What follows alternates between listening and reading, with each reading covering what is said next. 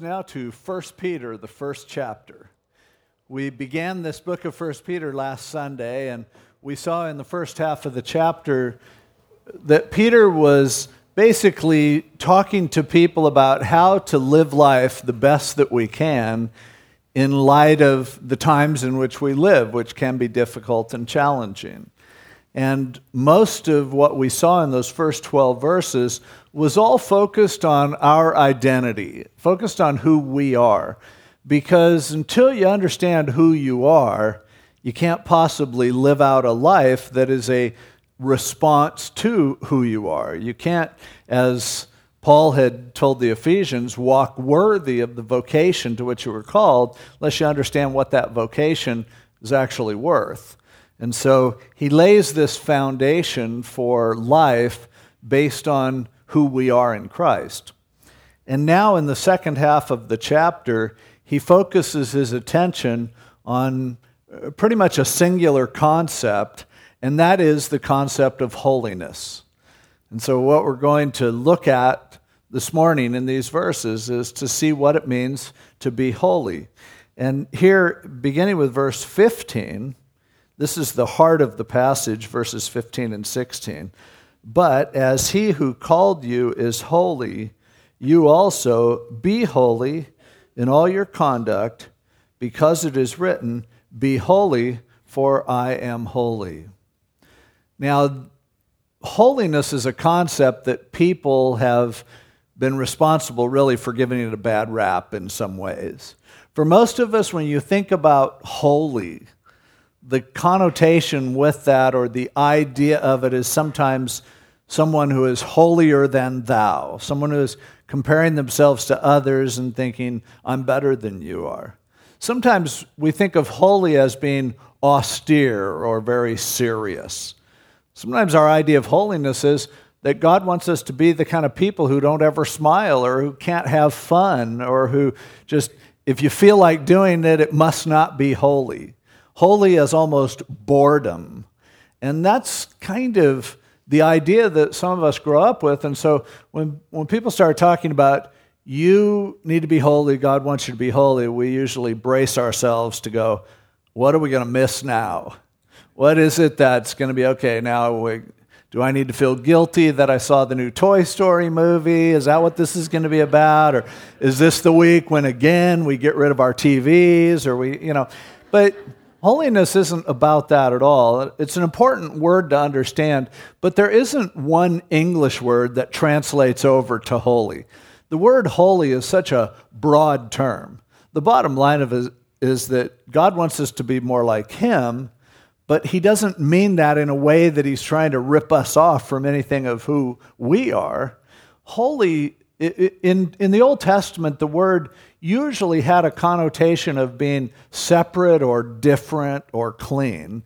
And that's a part of the word holy for sure. And if I was going to assign one word to that aspect of holy, it would be the word special.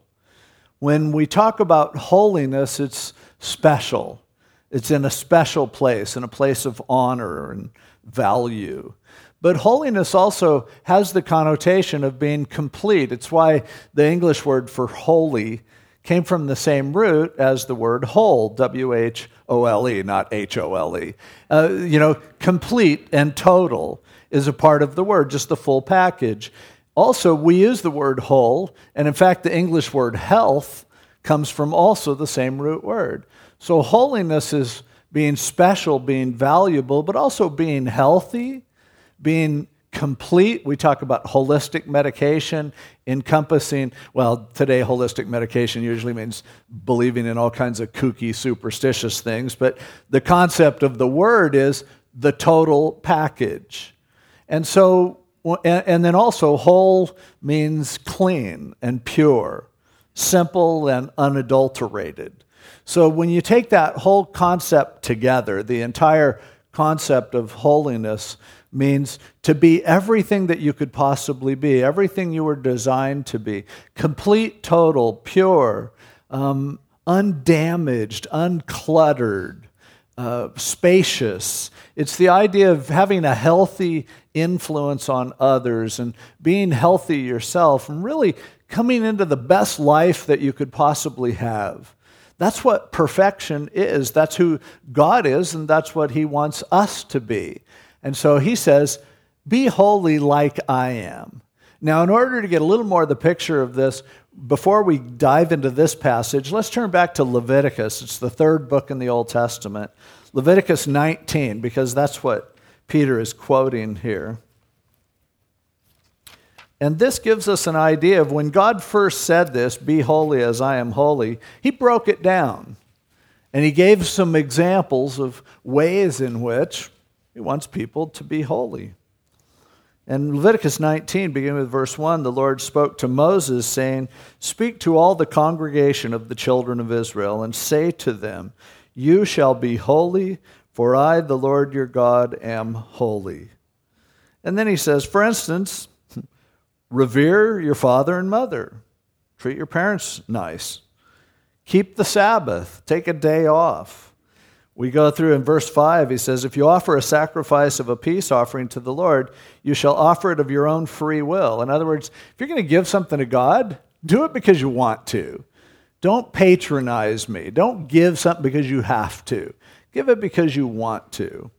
Down in verse 9, when you reap the harvest of your land, you shall not wholly reap the corners of your field, nor shall you gather the gleanings of your harvest, and you shall not glean your vineyard, nor shall you gather every grape of your vineyard. You shall leave them for the poor and the stranger. I am the Lord your God. They would, when they harvested the fields, they would deliberately cut the corners short and leave some of the food around the edges. And this was kind of their welfare program in a way, but when people are traveling, you'd never have to go without something to eat because there was always some left there. And he said, when you go through and pick grapes, if you drop one, just leave it there and let poor people come. They would have to work for it. He didn't say gather it up and give it to them. But the idea was, don't be so greedy that you have to scarf everything up and not leave for other people. What a nice, healthy concept that was to a society to have those kinds of things. So practical. And in verse 11, don't steal. Don't rip people off. Don't deal falsely. Verse 13, don't cheat your neighbor or rob him. Verse 14, don't curse the deaf. Don't take advantage of people who are disabled. Verse 15, don't be partial to the poor or honor the person of the mighty. Don't treat people differently based on their income. Verse 16, don't go about as a talebearer or a gossip. Verse 17, don't hate your brother in your heart. Verse 18, you shall not take vengeance, nor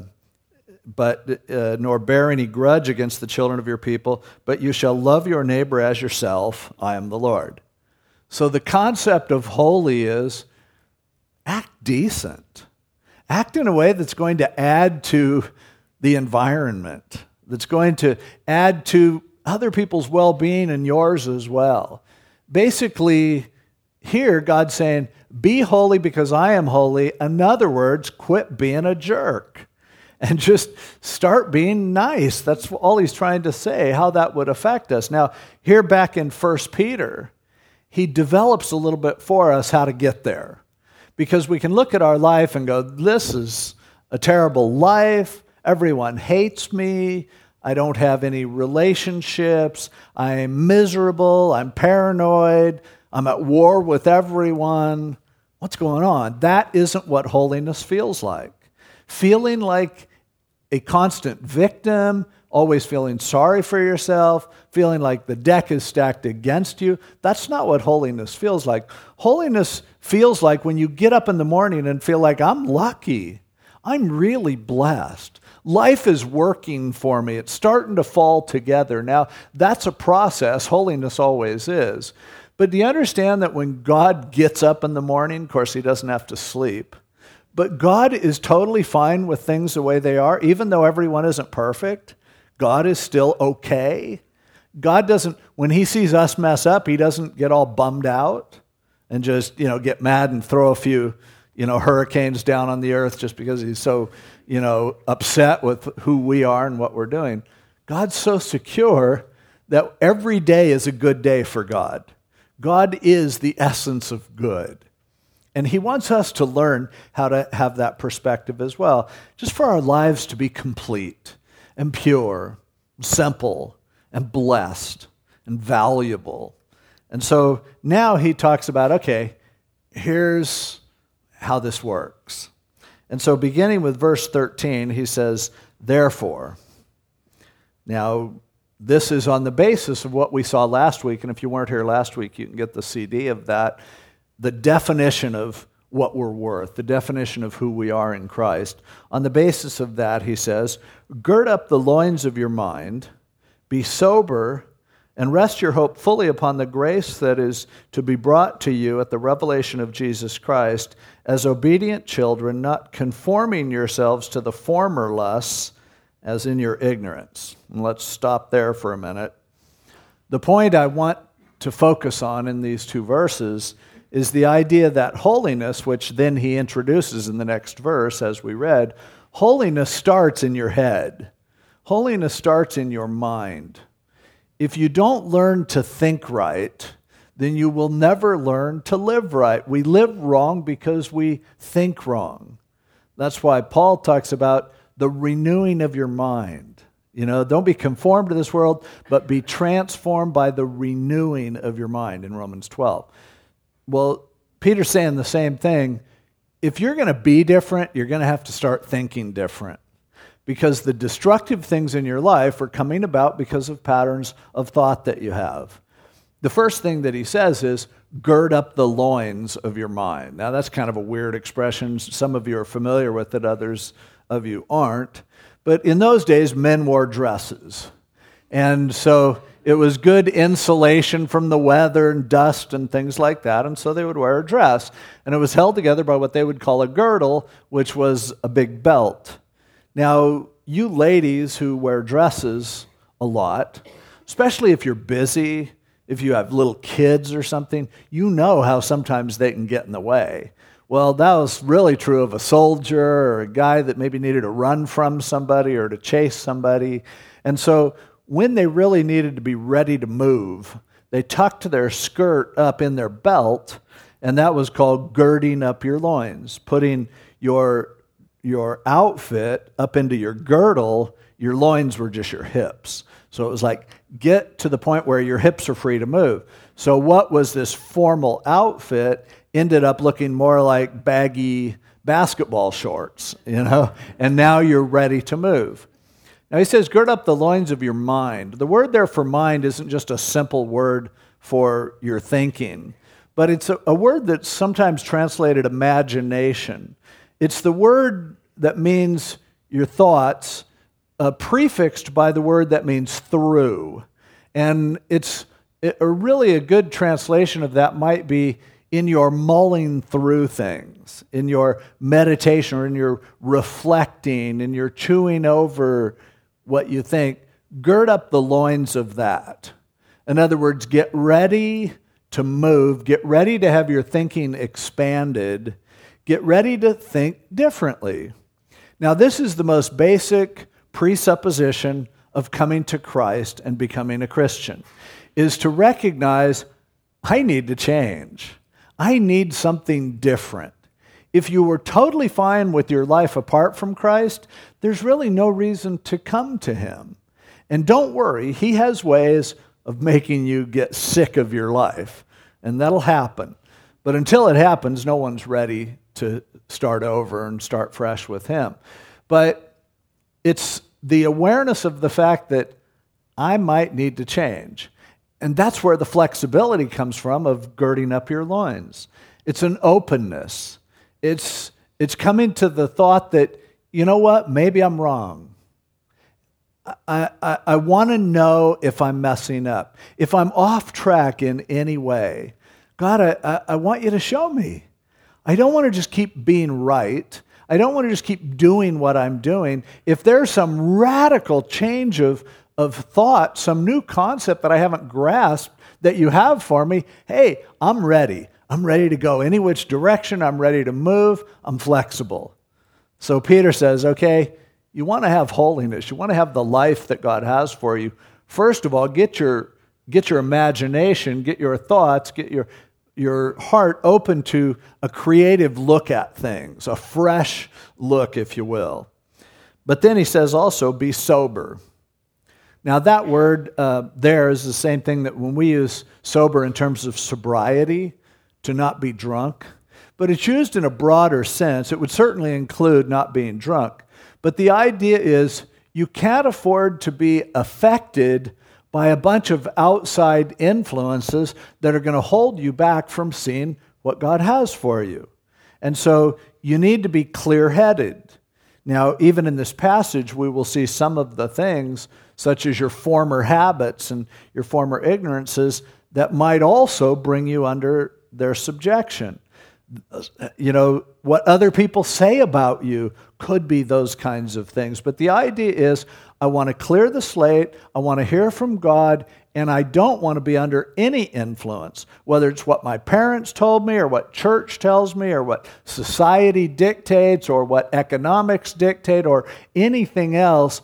I just want to have a pure and clean perspective. God, we start over today.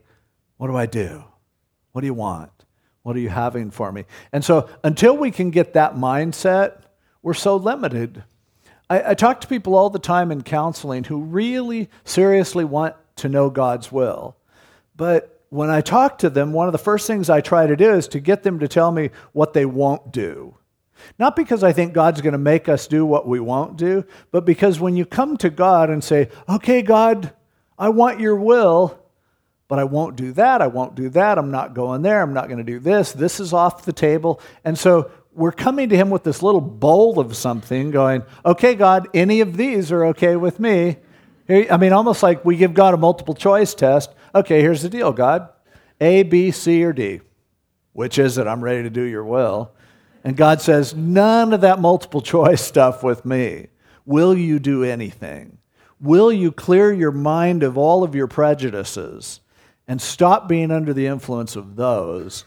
And, you know, again, as he says here, get ready to move. Get ready to be open to change. And then he says, and rest your hope fully upon the grace that is to be brought to you at the revelation of Jesus Christ. Get a grace mentality, but get an eternal perspective. And that's really where ultimately in our minds, we have to think long term. We can't think just immediacy. We can't think short term. We need to realize that our hope is in that grace that's going to unfold for eternity. And so to be holy, we have to have that eternal perspective. We have to have that eternal hope. And then he says, as obedient children, not conforming yourselves to the former lusts as in your ignorance. And again, the idea is, get in your mind the idea that you don't want to do it the way you used to do it. In other words, do you want to be little kids or do you want to grow up? We all have parts of our lives that we're ashamed of. We all have things that we've done in our lives that were completely counterproductive. And Jesus Christ died for all of them, and he's already forgiven them. So there's no reason to trip out on, oh, you know, I'm so awful. Because that's not how God sees you. He sees you as being holy and perfect in him. But he does want you to go, I do want to grow up. I do want to get past where I've been. And so he says, in the past, you kind of did things from what felt good. You did things from your physical desires, your lusts. He goes, that was based on your ignorance.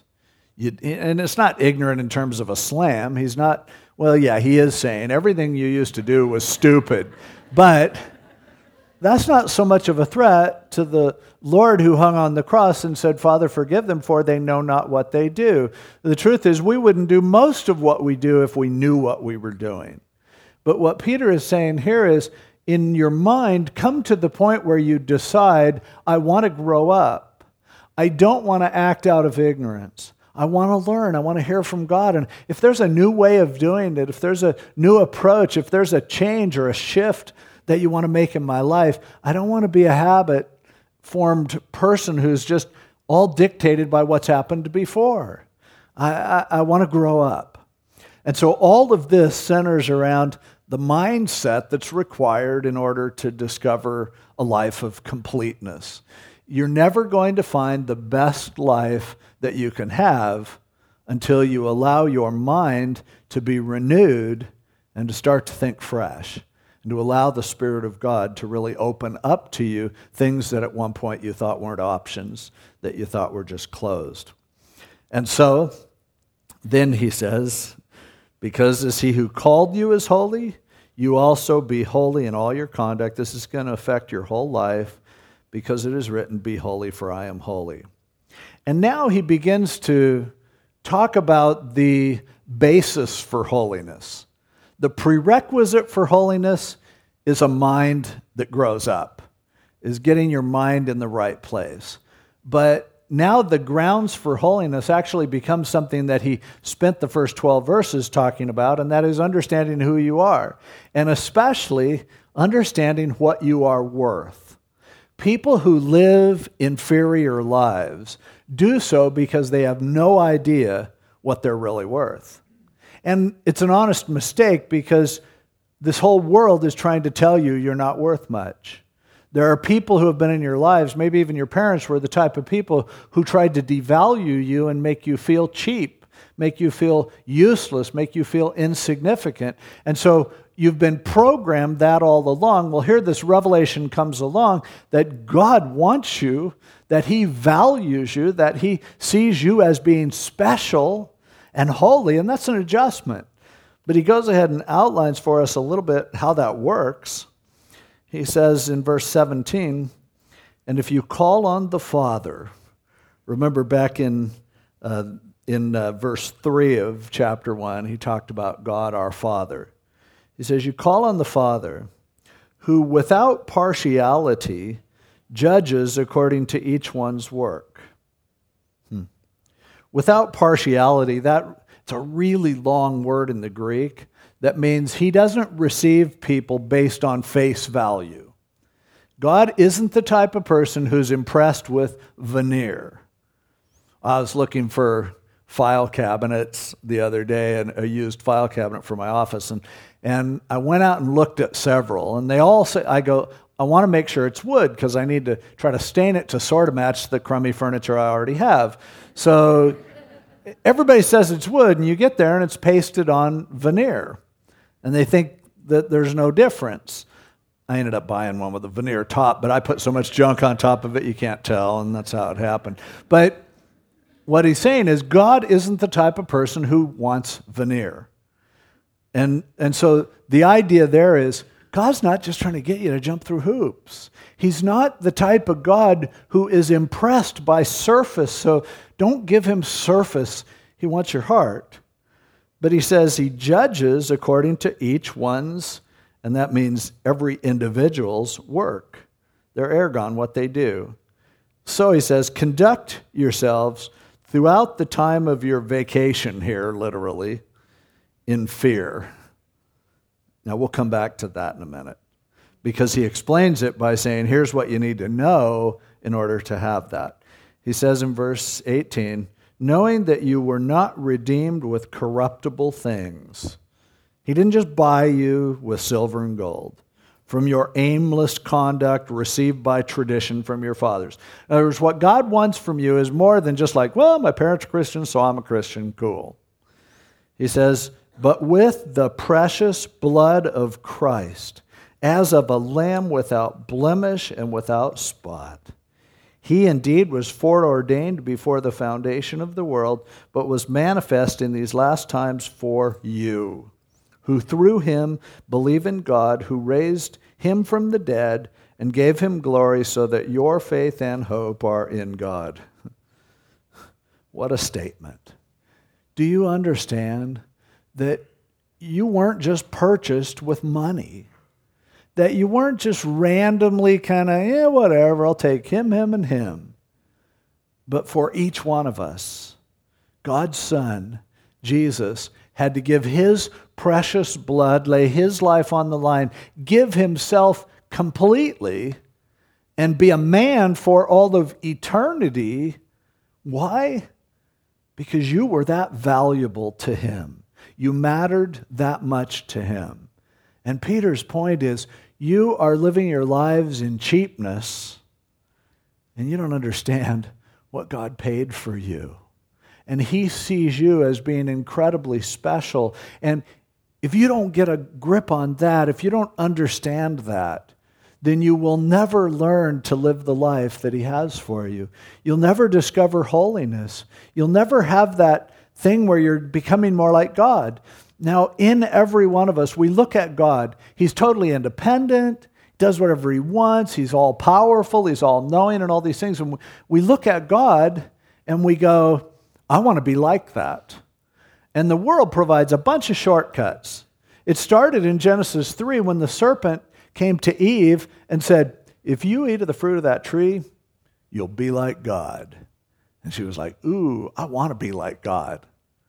But the truth is, that's a desire that's within every one of us. Everything that God is, we would love to be more like that. He's omnipotent. We would love to have more power. He is omniscient. We would love to know more. He is omnipresent. We would love to have an influence that spreads out beyond our own borders. It's the plan of God to make us more like God. John said, Beloved, now are we the sons of God, and it hasn't yet appeared what we shall be, but we know that when he shall appear, we shall be like him, for we'll see him as he is, and everyone who has this hope in him purifies himself even as he is pure. There's something that happens in us when we realize we are made to be more like him.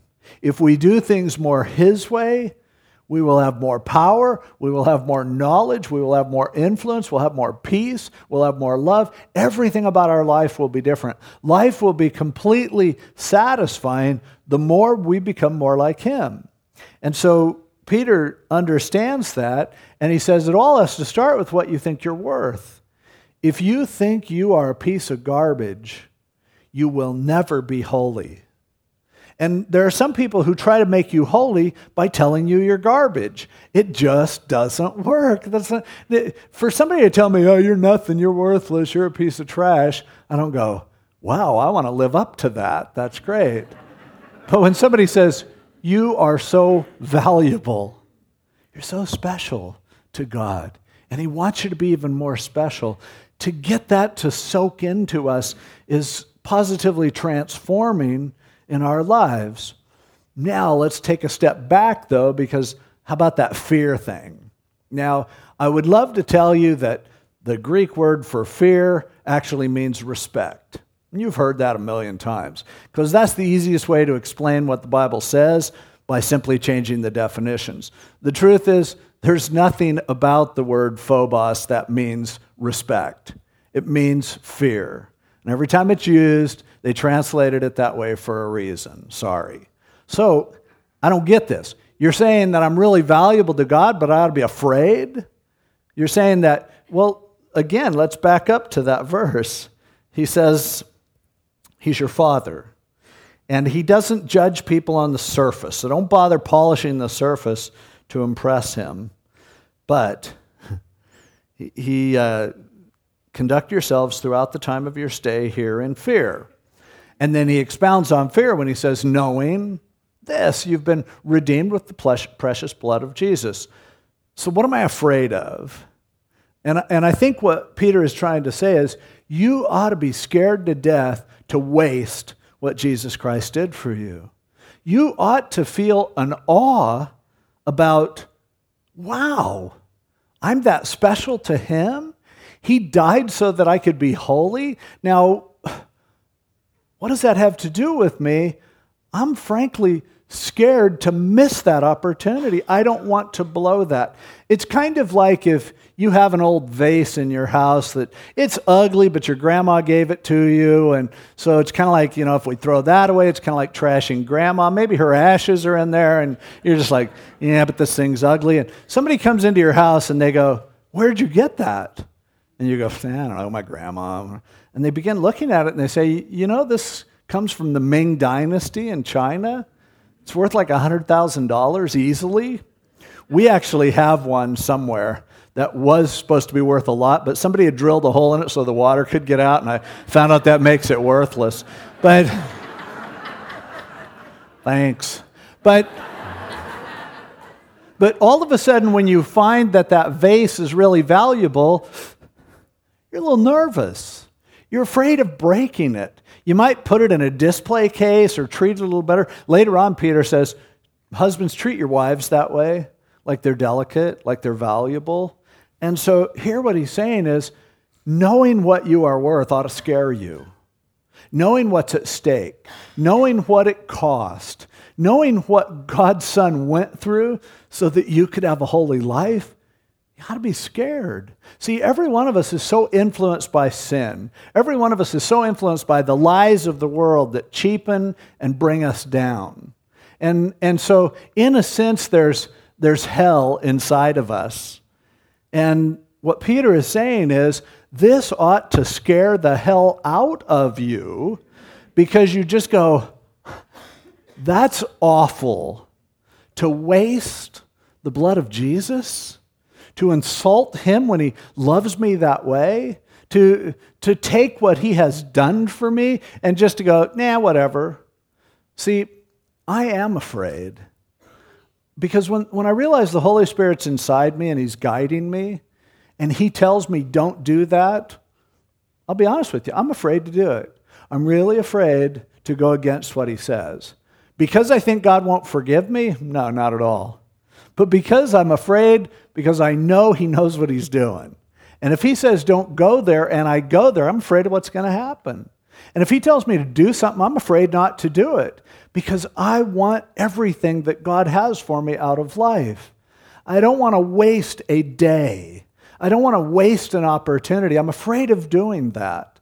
And as a result, when I focus on the value that he places in me, I won't waste anything. I don't want to live my life with no discipline.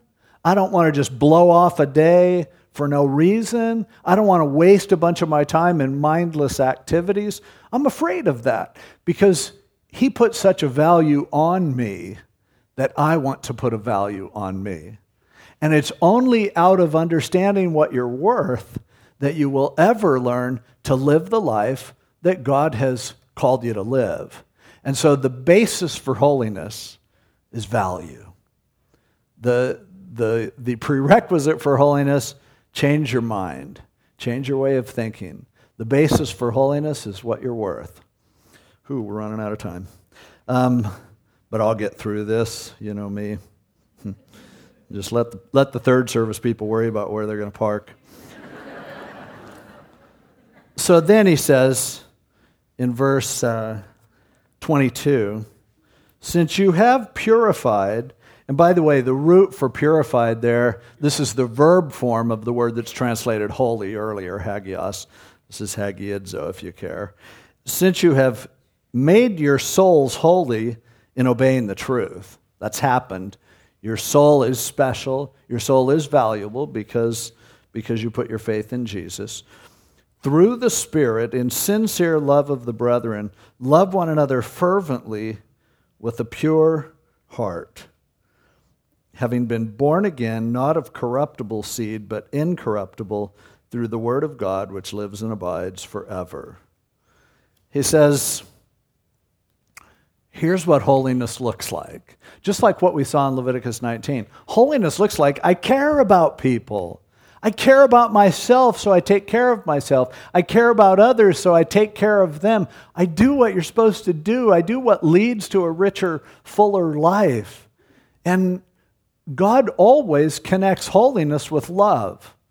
And he says repeatedly, if you don't love, you don't get it. If you aren't really passionately caring for others, and that's not obvious, then you are missing out on what life is all about. And so he says, what holiness looks like is love. And he goes, that's what you need to do. If you're not loving, you're not holy. I don't care if you're, not doing any horrible sins. I don't care if you're living your life following all the rules. Holiness looks like love. And so that's what that looks like. But then how you get there, notice in verse 23 where he says, we were born again through the word of God, which lives and abides forever. And that's my last point. The word there for word is the word that you generally expect for word. It's the word logos. It's the whole package of God's revelation. And what he's saying is God's word is what transforms us and changes us and leads us to a richer, more full life. And he says that's happened for you as you've given your life to Jesus Christ. It leads in love. But then he goes on and says, because all flesh is as grass, and all the glory of man as the flower of the grass withers and its flower falls away, but the word of the Lord endures forever. Now this is the word which by the gospel was preached to you. So holiness ends up coming from the word. Now an interesting thing in those last two things that in verse 25, the word of the Lord, and later in verse 25, this is the word, those are not the Greek word logos. Those are the Greek word rhema. And rhema was a specific utterance that was given to an individual. So what he's saying in all of this is, life is short. Everything that you feel, everything that you're thinking, everything that is apart from what God has for your life, you're going to be amazed how quick it goes away. You're going to be amazed how frail it can be. But he said, God's word, both in the totality of his word by which you come to know the truth, and by those specific rhema words of God as he speaks to you, as he leads you, if you will listen to him, that will last forever. God speaking to you is a revelation from eternity that comes and meets us in time. And that's what ultimately is the good news. The good news is God loves you. He died for you. He wants to talk to you. And he can lead us to a life that is complete and whole and healthy and full and beautiful and effective and impacting and all of those things that we really want for our life. It comes when we listen to him. And that brings it full circle because it starts by your mind and it ends here with God speaking to your mind, God communicating with you. And in the center of it is that holiness is connected to the fact that I listen to what he says I'm worth.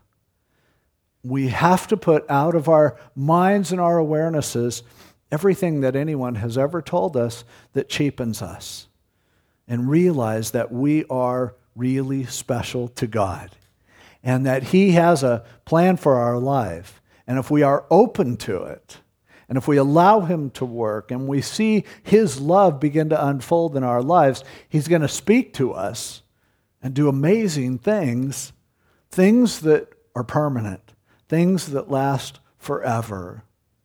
And it's so sad to still live like a child, to still live in our ignorance, to still live in that place whereby I'm just like, well, I'm flying by the seat of my pants. Put everything, wipe the slate clean and just go, God, I want to be completely who you want me to be. And you listen to God as he lets you know you are incredibly special. Plenty of people have lied to you and made you cheapen your own concept of yourself.